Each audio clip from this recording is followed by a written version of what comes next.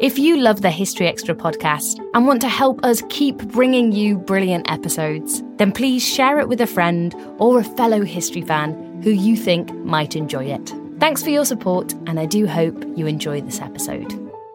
Ryan Reynolds here from Mint Mobile. With the price of just about everything going up during inflation, we thought we'd bring our prices down. So to help us, we brought in a reverse auctioneer, which is apparently a thing.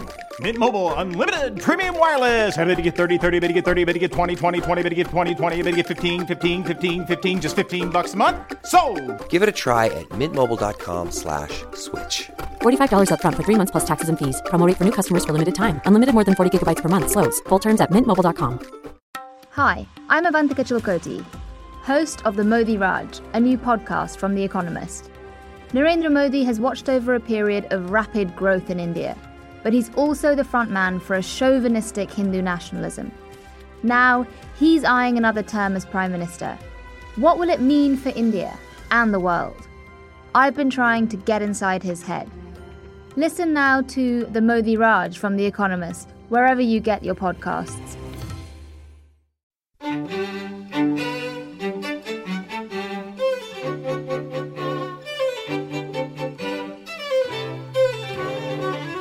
There's no appetite in Germany to fight another war. People are just as excited about the Munich Agreement in Germany as they are in Britain.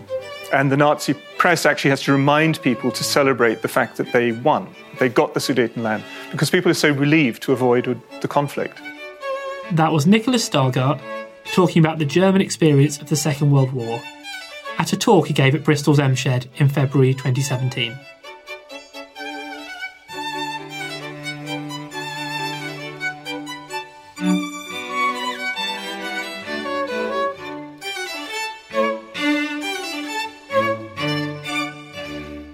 You're listening to the History Extra podcast from BBC History Magazine. We're the UK's best-selling history magazine, available in print and several digital formats all over the world. Find out more at historyextra.com/subscribe, or look out for us in your digital newsstand or app store. Hello and welcome to the History Extra podcast. I'm Rob Attar, the editor of BBC History Magazine. Today we're broadcasting a lecture from our World War II Day, which took place in Bristol's Emshed Museum in February this year. The speaker was Nicholas Stargart, a historian at the University of Oxford, and the author of the 2015 book, The German War, A Nation Under Arms 1939-45. The title of his talk was What Were They Fighting For? German Mentalities in World War II. The reason why I chose this title, What Did They Think They Were Fighting For, and indeed why I wrote the book, was because I realized about 10 years ago, as Germans started trying to commemorate the 60th anniversary of the end of the war in 2005, that they didn't really know how to frame their own suffering in the war. By 2005, 15 years after reunification, Germans had finally come around to a point of view where they could talk openly not so much about the crimes that they'd committed, but also about their own suffering. The bombing of civilians in the cities, the flight before the Red Army in the eastern provinces, the mass rape of women by Soviet soldiers at the end of the war. And by 2005, there was so much talk about German suffering that some left-wing historians began to get more and more agitated and worried about what about the victims of the Germans, not just the Germans as victims. And as I thought about this, and I just finished writing a book at that time about children's experience of the Second World War and the Holocaust, I realized that Germans didn't have a way of framing this because nobody was talking about what sense they'd made of their own suffering at the time. Did they think that the mass death they had had to suffer was justified or not? Was it a sacrifice for a national cause? Were they just the victims of a Nazi war of aggression and terror? And I realized one of the reasons why there wasn't an answer to this, or why there wasn't a way of framing it, was because despite the mountains and mountains of books about the Second World War, German historians had actually failed to write about the war. They'd written about society and its relationship to the Nazi regime. So either people were sort of adoring admirers of Hitler, the sort of faces in the crowds that you see at the Nuremberg party rallies, or they were being held in check by increasing SS terror and a kind of oppressive police state. So it was either the Hitler myth or terror and coercion. And yet, these are all about domestic relationships between society and regime. And what got lost here was the third side of this triangle, namely the war itself. And I decided to do a thought experiment. What would happen if we put people's feelings about the regime slightly to one side and put the war in the foreground? And what was quite clear was that most Nazi projects, including, I'm afraid to say, the Holocaust, could be carried out by active minorities. The murder of psychiatric patients was carried out by normal bureaucrats, nurses, doctors, probably a minority even of the medical profession which was involved in it would have actually consented to it and actively wanted the killing of the disabled to take place. Although the Holocaust, with its deportation of Jews across all of occupied Europe, involved almost every form of bureaucracy, from local housing administrators in German towns who had to put seals on the flats of Jews after they had been deported, right the way through to the planning authorities in Berlin. These are still the activities of minorities. As you'll see, by the time we get to the middle years of the war, the overwhelming majority of German society is mobilized in the war effort. This is not a minority activity. This is not something that could be done with a small number of eager Germans coercing and dragging the rest of the population along. In fact, the worse the war begins to be experienced on the home front, the more that people have to organize themselves and mobilize themselves to carry out civil defense, to evacuate people from the cities, and so on. By the middle years of the war, you not only have 20 million German men out of a population of 80 million under arms in the Wehrmacht and the Waffen-SS, but you also have 14 million civilians on the home front in the National Socialist People's Welfare Organization and another 22 million in the Reich Civil Defense Association. Those are two mass organizations which are hugely involved in fighting fires, dealing with bomb damage in the cities, and evacuating women and children to the countryside, and trying to make sure that they don't get in too much conflict with their hosts when they arrive there. I mean, there's a whole story which is not dissimilar to that of the Blitz in Britain about conflicts between people from different parts of Germany speaking different dialects, different religious faiths, city versus countryside, thrown together through wartime evacuations. And they may all have ascribed to the same national cause, but it doesn't mean they like each other at all. So this is all fast-forwarding. Of course, the first and most important thing probably to realize is that when Germans went to war in September 1939, they didn't know any of this. They didn't know what lay ahead of them. And they judged events as they unfolded by what they thought they knew about the previous conflict. And what they thought they knew was why they'd gone to war in 1914, which may be quite different from what you or I think about the causes of the First World War. It's clear that the Second World War was an incredibly brutal war from the very outset. This is a still from film footage taken in besieged Warsaw by an American-French photographer, Julien Braillard. And it's a girl who found her sister who'd been digging potatoes in a field in the city and was strafed by a German bomber. This is not the kind of image which Germans saw about their short, successful campaign in Poland. What they saw was the view from the other direction, the exciting view, the exciting footage of Stuka's nosediving towards their targets with cameras loaded in the nose cone.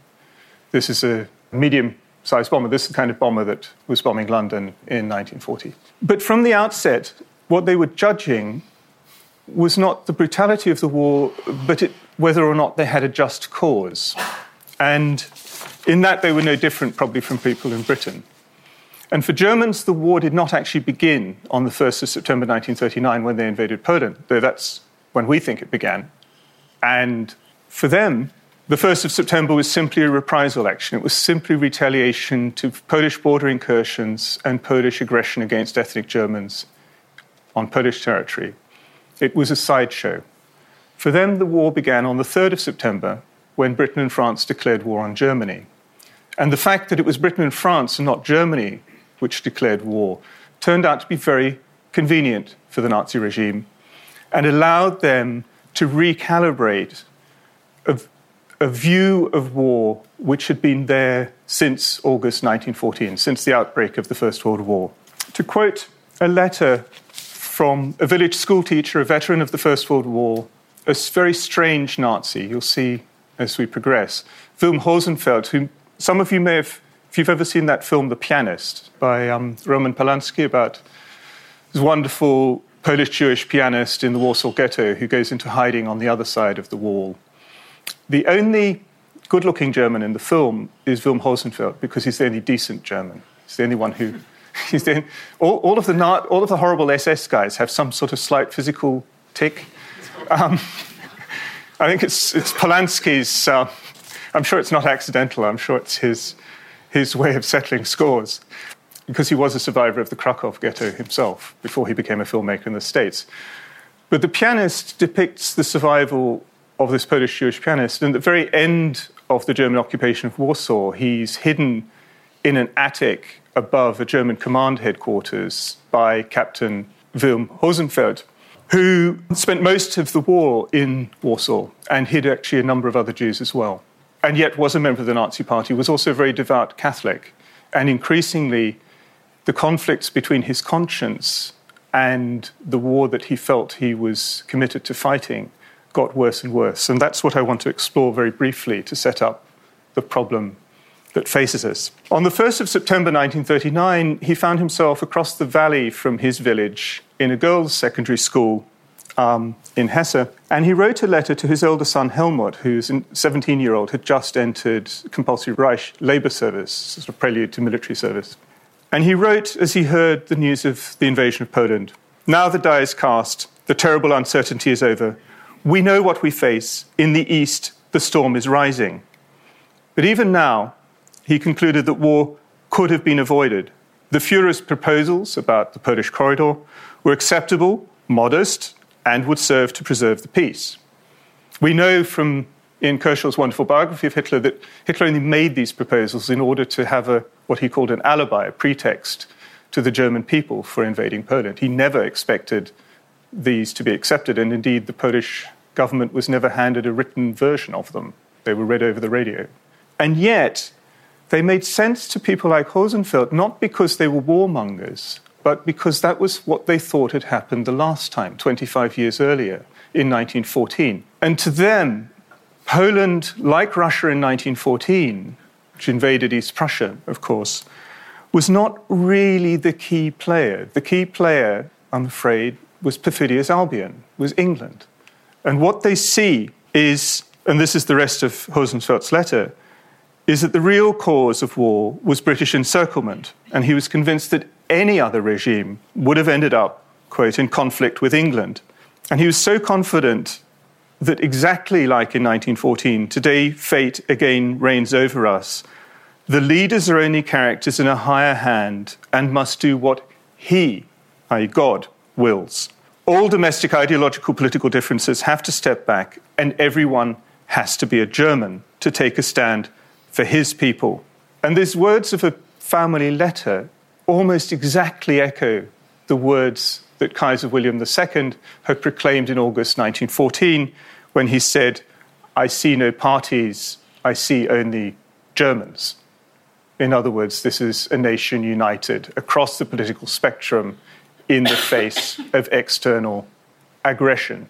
And what you get, and indeed what William II got in August 1914, was a vote from the Social Democrats, the party which had never voted for any piece of government legislation in its entire political history. He got a vote from all parties for war credits. And getting that vote, and in a sense getting this quiet consent in 1939, was about persuading Germans that they were not the aggressor but the aggressed, that they were fighting a war of national defense. Very implausible to us. And given the heart-rending conversations which have taken place in this country about what provides just cause for war in the last 20 years, it bears thinking about. Because what you have to think about is, so what are the grounds for deciding that something is defensive rather than aggressive? Germans knew from 1870, 1871 onwards already that who attacks whom is not a good way of defining it, because you might make a preemptive strike and yet still be the country which is politically or strategically on the defensive. So seeing what the military strategy or tactics are not a particularly good way of judging this. And so, as they unwound their Schlieffen Plan in 1914 through northern France, they still thought that they were the defending country in 1914. The French, of course, didn't see it that way at all. And nor, of course, as German troops violated Belgian neutrality, did the British. But in Germany, that didn't shake that fundamental position, which was that Russia had invaded East Prussia. They faced a two-front war. What the military strategy was neither here nor there. The fundamental position was that they were locked in a two-front war and defending themselves. In 1939, the fear of encirclement made most Germans actually quite grateful for their alliance, or at least their tactical alliance with Stalin, over which they could divide Poland, and still convinced that they were in a position of national defense. These kind of pretexts go on. I mean, it's worth rehearsing very briefly because they're so implausible to our ears.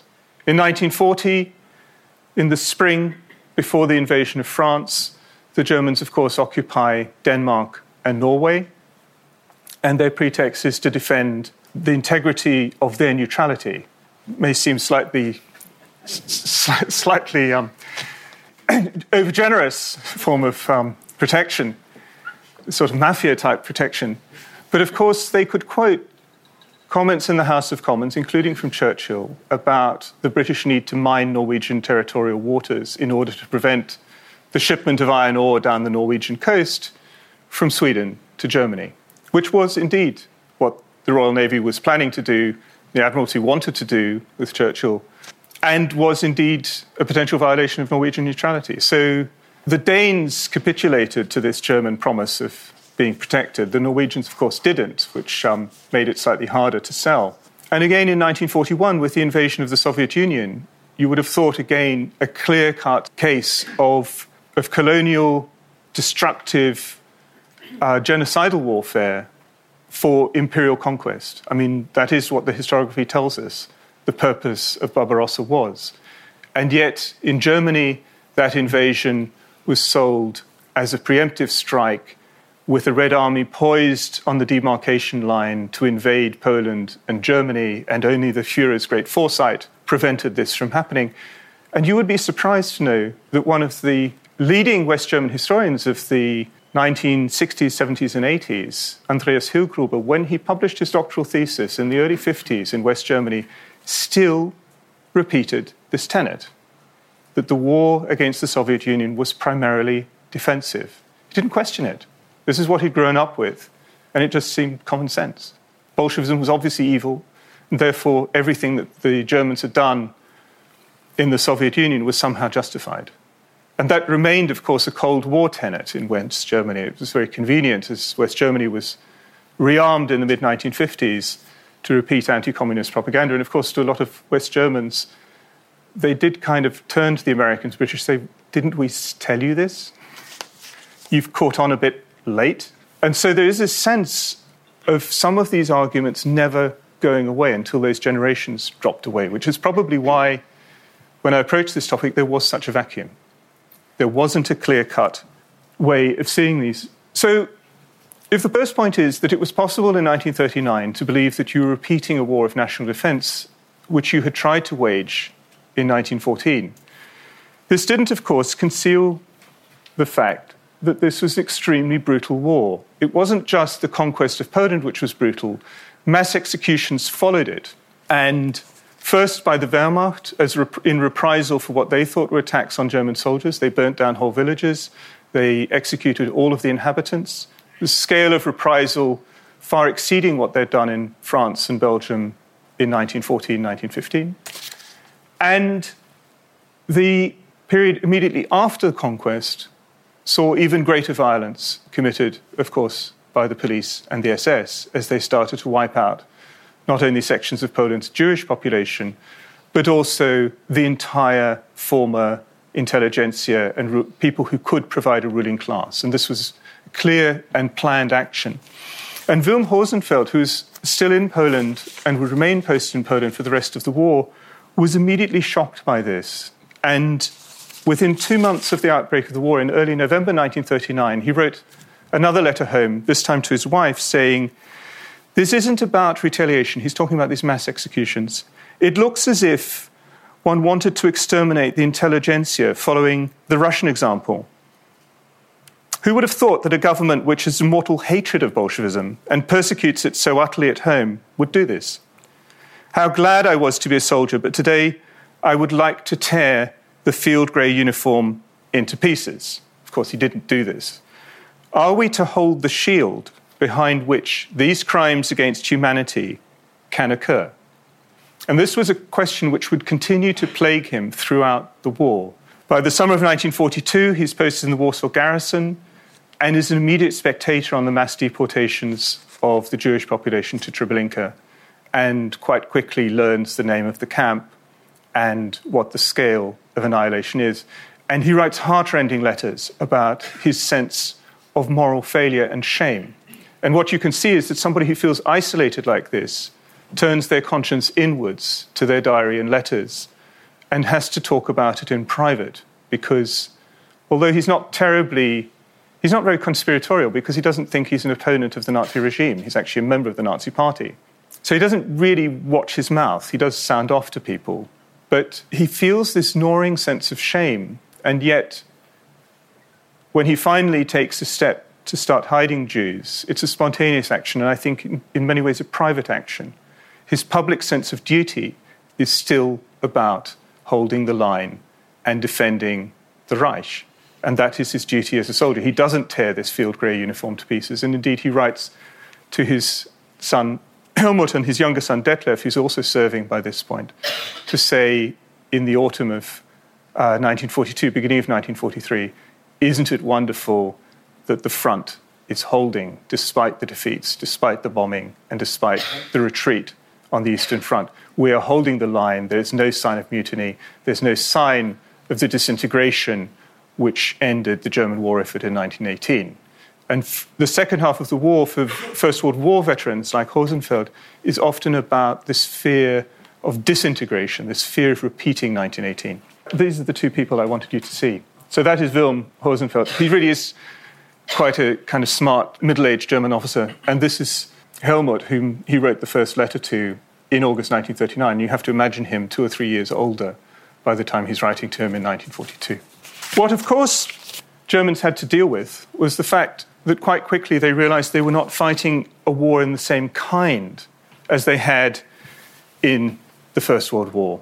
The kinds of racial persecution which Jews had been subjected to from 1935, from the Nuremberg race laws onwards and through Kristallnacht, were very quickly inflicted on Slavs brought to work in German villages and towns.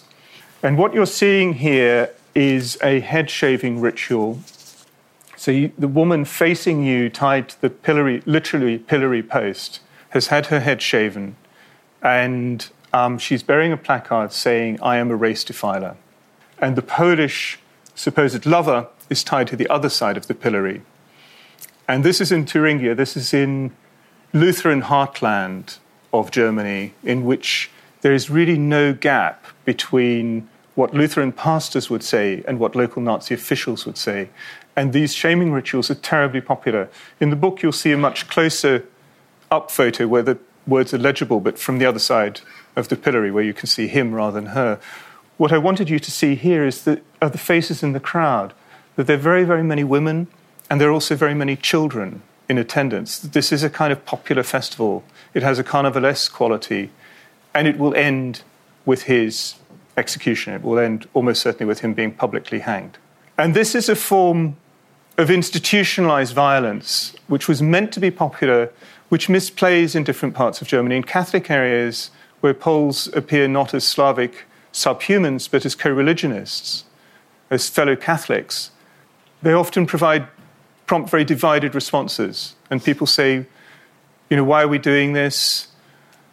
What happened when our men had Polish lovers in occupied Poland?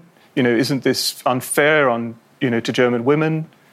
So that you start having arguments about gender equality. and also about medievalism. You know, are we going to go back to the Middle Ages and start introducing thumbscrews? People start saying this in public, and Hitler decides after a few months of these kind of events that it's better not to carry on with them, because if the responses in some areas are overly enthusiastic, in areas of Thuringia the main problem is crowd control, because too many people want to come. And in Catholic areas it's quite divided. They actually sweep it behind closed doors. They still execute the Polish men, but they start doing it in the privacy of concentration camps or prisons rather than in public squares or clearings in woodland. And yet this continuing character of Nazi violence and the desire to create popular spectacle, it's been compared by some historians to the spectacle of lynchings in the Southern American states, which of course continued into the 20s and 1930s. They were almost contemporaneous with these kind of spectacles. And they keep on doing this, of course, after 1941, when they have Soviet forced laborers in German cities and Soviet prisoners of war in running munitions factories, running public transport and various things. And of course, by the campaign in the Soviet Union, the scale of brutality goes through the roof, and you have these random executions of anybody suspected of partisan activity. This is Army Group Center. This is the spearhead of the German assault on Moscow in the autumn of 1941. These are people from armored tank units. And what's striking about the photograph is how many soldiers are photographing it, is the presence of their own cameras, these compact Leicas, the first 35mm compact cameras, and which is, of course, against all military regulations. They're not meant to photograph this kind of stuff, but nobody actually stops them. And these photographs, before they're printed in the form that we see them, have been sent back to Germany in little aluminium canisters of rolled-up film to family members with letters or packets, and taken to local pharmacy to be developed and printed and sent back. So in other words, a photograph of this kind found by Soviet captors on dead or captured German soldiers, which is where most of these photographs come from, alongside photographs of their fiancés, children, and loved ones. I mean, it's an odd series of things to carry in your uniform pocket. These photographs have not stayed on the Eastern Front where they were taken. They've travelled all the way around the home front and through very many hands before they came back there. And of course, these things don't not remain secret. And in some ways, German propaganda also plays its part. This photograph is published in a German illustrated weekly during the 1941 campaign. And it's made very clear that these Soviet female soldiers are a perversion of the gender order, that this is what they're fighting against, that, you know, German men are out there on the front protecting German womanhood at home and domesticity and some correct sense of the family against these perversions of communism. And it's made quite clear that these women will be executed almost certainly out of hand. What becomes very clear and cannot be hidden is that the 3 million Red Army soldiers captured in the summer and autumn of 1941, most of them have starved to death by the end of that year. I cut the following photograph because it's just too ghastly, which is the same sort of group of prisoners a year or so later in the concentration camp of Mauthausen, where you could see how terribly, terribly thin they are. But of course, even the marking of Jews with the yellow star in the autumn of 1941 and their deportation in the following months were not secrets. These were public events and were photographed, in this case, the small town of Kitzingen, as they are marched through the streets of the centre of the town in daylight to the railway station. And people go afterwards to buy the goods at auction. So I think I mentioned earlier the sealing up of houses by municipal officials, sealing up of apartments. Part of it is to stop property being looted so it can be properly auctioned off. But of course, if you buy property, you hope that the original owners aren't going to come back and claim it. And by the summer of 1942, when the Holocaust is at its height, Germany is absolutely awash with rumours about the murder of the Jews.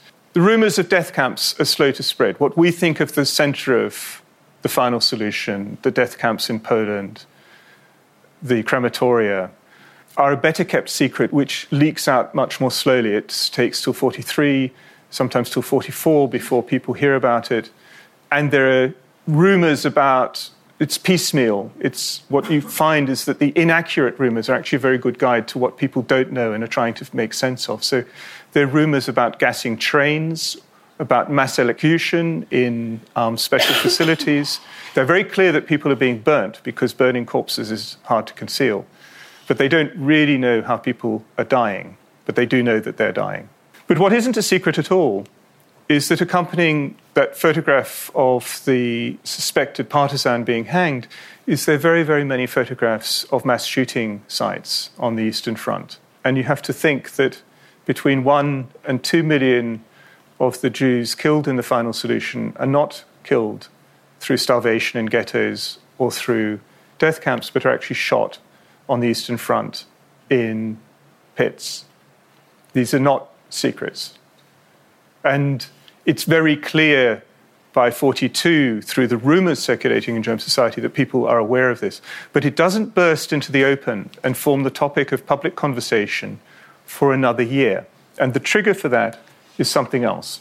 It's the British bombing of German cities. I did hear the word Bomber Command mentioned in the last lecture, but Bomber Command does not really have the capacity to initiate a campaign of mass bombing which is effective until the spring of 1943. And they start by bombing the industrial cities of the Ruhr, which is very sensible. It's the heartland of German industry. It's also relatively easy to reach because it's in the western side of Germany, and you can simply follow the line of the River Rhine at night as a kind of glittering strip of water. So the fact that Cologne was chosen as the first emblematic attack, the 1,000 bomber raid of May 1942, to show what Bomber Command could do if it was given the resources, was not an accident. Cologne was one of the easiest cities in Germany to find and would be flown over by almost every attack on anywhere else. So the people in Cologne got used to having disrupted sleep endlessly, whether or not they were being bombed themselves. But the most dramatic and, in the European theatre of war, the most destructive bombing of any city were the raids on Hamburg, which began on the 25th of July 1943 and went on until the early hours of the 2nd of August 1943.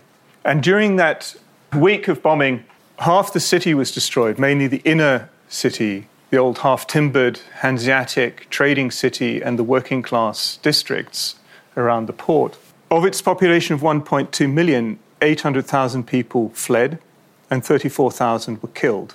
The accurate numbers, of course, not known because neither the British nor the German authorities would have had an interest in publicising them. The British didn't know, and the Germans didn't want to say. And in fact, they made a point of doing very careful police counts of the dead after each set of raids, but of not publicising the numbers for fear of demoralising their own population. So what they tended to do was to talk about the destruction of cultural monuments, including churches. But the dramatic scale of the bombing led people to suspect that the loss of life was even greater. So far from containing rumour, it in fact exploded it. And well-connected people were writing letters, and indeed the neutral press in Sweden and Switzerland was publishing numbers which were talking about 100,000 or 200,000 people having been killed in this set of air raids. And what it prompted was a very strange kind of public conversation which carried on all across Germany and took the form of what a Hamburg patrician wrote in a circular letter to his siblings. The common people, the middle classes, and the rest of the population make repeated remarks in closed circles and also in larger gatherings that the raids count as retaliation for our treatment of the Jews. And what they're doing is equating the scale of Allied air raids with what they already know has been done to Europe's Jewish population. This is a very complicated thing to unpick, because on the one hand, it becomes an open declaration of culpability and of guilt, an almost involuntary one, where people admit for the first time that all this random individual tales of mass killing sites is actually a collective event, what we did to the Jews. So, where rumours circulated in 1942 and you could know but not know, you could know without taking a responsibility for something because nobody had asked you to take responsibility for it. In 1943, once people put this in the public domain, once they talk to each other in public, to people they don't know on the street about these things, they're accepting some kind of responsibility. And as this spreads to parts of Germany which hadn't been bombed at all, Bavarian towns like Rothenburg ob der Tauber, which have accepted a lot of refugees from bombed cities but haven't been bombed, they tend to disbelieve the exaggerated stories that the refugees tell them about their own suffering, but they do repeat this same thing. And what they say is, if only we had not treated the Jews so badly, then this would not be happening to us. And that's the really crucial thing. I'm not a grammarian, but I do know that's a subjunctive. And it's a subjunctive because it's an impossible wish. If we had not done this, then that would not be happening to us. In other words, it's about de-escalating the war, turning the clock back, taking yourself back to a situation where you had other choices prior to both kinds of escalation. The equation of the bombing and the Holocaust partly comes from Goebbels' own propaganda. After Stalingrad, the massive defeat of the beginning of 1943, he began to allow a trickle of information to appear in the media which made it clear. People could only understand it if they kind of made sense of what they knew. So they would have media reports about whether the German Axis allies were solving their Jewish question fully, which assumed you knew that Germany had, or whether the Gypsy question should be solved in the same way as the Jewish question. And there would be this sort of trickle of things which were echoed then by a propaganda about the Allied bombing, that this was a Jewish attempt to exterminate the German people, that the Jewish lobby in London and Washington was directing the Allied air raids against German civilians in an attempt to annihilate the entire civilian population. And so putting these things together wasn't difficult. And Goebbels' bet in this, we have his diary record for it, was that if a population knows it's got its back to the wall, if it knows that it has burnt its own boats, then it has nowhere to retreat to and will fight more fanatically. Fanatical is always a good Nazi term. And in this he miscalculates, because this conversation is almost the reverse. It's played through the lens of Nazi propaganda. It's played through an acceptance that the Allied air attacks are a breach of any ethical norms, any ethical limits on how you wage war, which is, I think, one of the reasons why they do equate them, do make sense of them alongside the Holocaust, that they recognize both as being some fundamental breach of the ethics of war. But they don't take this at that moment as something to be proud of or something to motivate themselves, but quite the reverse. They're trying to find a way out. And the 25th of July, the time of these Hamburg raids, is also the day on which Mussolini is overthrown in Italy. And people put these two events together very quickly, and they speak in public about the possibilities of finding a separate peace with the British and Americans by changing their own regime. And people say, well, fascism lasted 20 years. Our government's only been there for 10. And there is this extraordinary period through August to early September when Germans across town squares, market squares, railway trains talk about regime change. They don't do anything about it, but nor do the Nazi authorities. The Gestapo does not start arresting people. The SS does not crack down. In fact, Himmler instructs them to step backwards because the Nazi regime is itself terrified about what will happen to morale if these Allied air raids continue. They don't know themselves. And, just as much as the British, they've gone into the Second World War believing that strategic bombing of civilian populations could be a game changer, could be something which makes for massive civilian unrest and the fall of regimes. And so neither side know what the outcome will be at this moment. And this talk doesn't die down until the Wehrmacht occupies the Italian peninsula in September 1943. So it goes on for about 5 or 6 weeks, and only then in the autumn does the regime start to symbolically punish a handful of people for saying the kinds of things which they know everybody's been talking about for the last few weeks. It's just a way of saying, okay, guys, don't go here anymore. But it can't go away. Once you've taken these things out of a box, you can't really put them back in again. And the next time that anti-Semitism is brought up on the propaganda schedules, it plays out differently. In the spring of 1944, so 6 months later, the Wehrmacht occupies the Hungarian capital of Budapest, and Jews are herded into a ghetto. For the rest of Europe, the question is what will happen to the Jews? In Germany, the question is, my God, they did it. They did something we should have done. What they talk about is not what will happen to the Jews, but the fact that Budapest will now be safe from Allied air attack because they have Jews there in the city as human shields. And so there's still this equation of the air raids being a particularly Jewish-inspired form of terror bombing.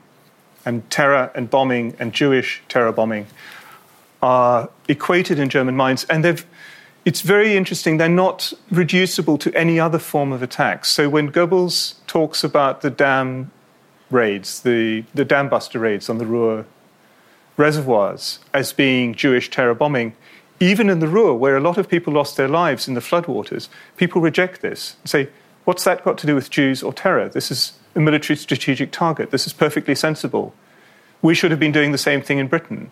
You know, if our military men didn't know how to do this, then they ought to get their educational costs refunded. And there's this sort of, what you're getting is not a population which is imprinted by whatever Nazi propaganda churns out, but a kind of dialogue where Goebbels and the propagandists don't really know what will work or how people will take up what they hand them. And some things work and other things don't. And what they're dealing with is a society which is saturated by pre-Nazi politics, pre-Nazi cultural values, and a huge spectrum of public opinion. So the Wilm Hosenfelds of this world, who are formed in the First World War in the 1920s, and have to be somehow brought to make sense of things which have become genocidal. And by the time the Americans occupy the first city in the Reich, Aachen, in the autumn of 1944, they find the psychological war experts who go in October 44 immediately report that they find a population which expects to be punished for what they've done to the Jews. So this sense of collective culpability doesn't go away, but it's somehow also linked to a sense of German victimhood. What I want to talk about very briefly, this is what happens 5 months after the bombing of Hamburg. They commemorate the war dead. And the Protestant churches hold a joint service in a single unbombed church. And they get 91 people to turn out. And everybody else who wants to participate goes to the main square where the party holds its commemoration. And is very careful to choreograph this, not in terms of fanatical resistance, but about rebuilding and holding out. And as it were, the low-key virtues of going on. And by that point, most of the city's population has actually returned.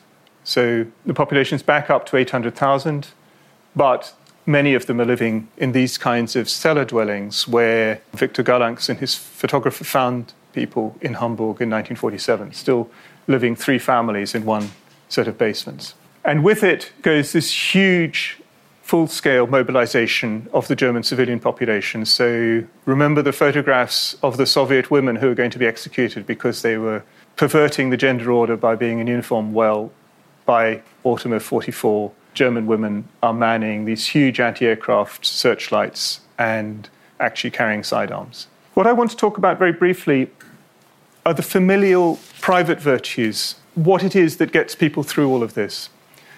And I want to talk about the way in which the sense that this is being a second war within a generation actually communicates within the family. And what you have is this very strong sense, I think, of intergenerational responsibility. So underneath all of this noise about who attacks whom and whether our war is justified, whether Britain is encircling us or not, I think is a much more profound sense of repetition and of the fear of failure. Because the first lesson of the First World War, which is very clear through the 20s and 30s, is do not go to war again. And it's very clear through the pre-Second World War crises that there's no appetite in Germany to fight another war.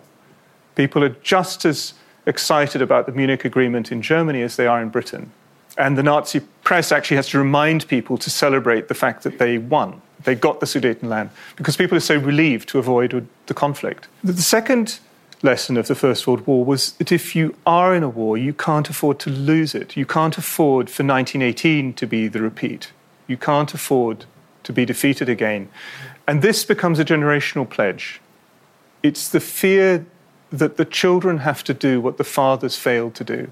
And you have this repeated in family letters of various kinds through the Second World War, none more heartrendingly than by another Catholic primary school teacher who's horrified by the atrocities in the Soviet Union in the autumn of 41. He's in one of these tank divisions that you saw them photographing the execution. And he sees the burning down of villages, he sees the execution of Soviet POWs, he sees these horrendous anti-partisan actions. He doesn't see the murder of the Jews, but he doesn't really need to know that they're doing something which is brutal and inhumane. And he asks himself the question, does that mean that we are equal to the Bolsheviks? And asks himself whether he does have anything to fight for. And he says, no, absolutely. It's utterly important that this war ends now. Otherwise, and he has a 2-year-old son called Rainer, otherwise there will be yet another war for Reine's generation. And he then concludes the letter to his wife saying, no, much better that I should go through all of the hells that I'm going through here than that Reine should ever have to go where I am now. And he is killed at the front in the next couple of months. And it's that sense, I think, of intergenerational responsibility which people project onto the next generation. They imagine they're not only caught in the cycle of repetition of the parental generation, their own generation, but that if they fail, this repetition will happen yet again, and that there'll be a third war and a third generation will have to go through this. And what's interesting is that these fundamental patriotic virtues, which are familial, are deeply rooted, and are sustained through family letters, through little parcels of food and gifts from the front, are also wrapped up with love stories. There's another of these father-son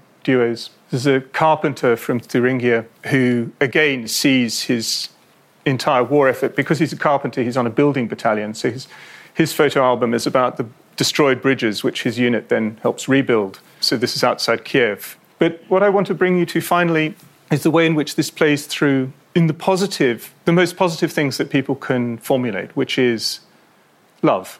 The German war effort, of course, like any other total war effort, is largely about civilians in uniform. So people both think that they're living through heroic times and they think it's a waste of time. And they're promising each other to make up for the time that they've lost in their personal lives afterwards. And there are endless repetitions of this. People actually say real time will happen then, will happen later, afterwards. There's a couple who start courting in the pre-war years. He's the farmer's son, and she is a trainee florist, and they're kind of smooching in her grandfather's garden. They don't think her parents know, of course. And, of course, what happens is the outbreak of the war simply accelerates the relationship. So the first and most successful program designed for the war is a request concert of music, light comedy sketches, musical requests, bits of poetry, everything from classical theatre to kind of pop songs, all of which has to be performed live in a Berlin radio studios, and all the artists have to give their services for free. And it's about dedicating messages to and from the front and the home front. And Irene, who we saw in her grandfather's garden, describes how the 2 or 3 weekly shows of this absolutely grip her, and she wants to crawl into the speaker of her radio set so that she doesn't miss anything. And she keeps waiting to hear his name read out. He's safely posted to the Western Front. He's in the quiet zone of the war. And so, in fact, what they do is, life mimics art, and they accelerate their own engagement and get married just before Christmas 1939. He has bits of leave, so she manages to have 2 children during the war. He goes through a tour of duty on the Eastern Front. These are his photographs of Soviet war dead before he lands back in the south of France, sunning himself and able to read Goebbels' weekly newspaper, Das Reich. And he's a sort of Schweikian character. He's smart enough never to allow himself to be promoted to officer rank because he doesn't really want to be killed. But he still invests completely in the war effort. And in February 1945, Irene, who is still a market gardener and florist, most unpolitical of women, is writing to him, do you think that the front will hold? I'm still worried that there will be traitors in the officer corps who will try to replicate the bomb plot of July 1944, do you think Himmler will be observant enough? In other words, will he hold our security? And when you see an unpolitical woman like Irena Güiking putting all of her future familial happiness and investment in this war effort going on and holding, you know that only complete military defeat can break that. Thank you very much.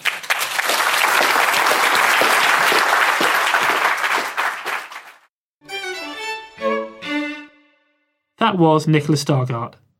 His book, The German War, A Nation Under Arms, 1939-45, is now available in a paperback edition published by Vintage.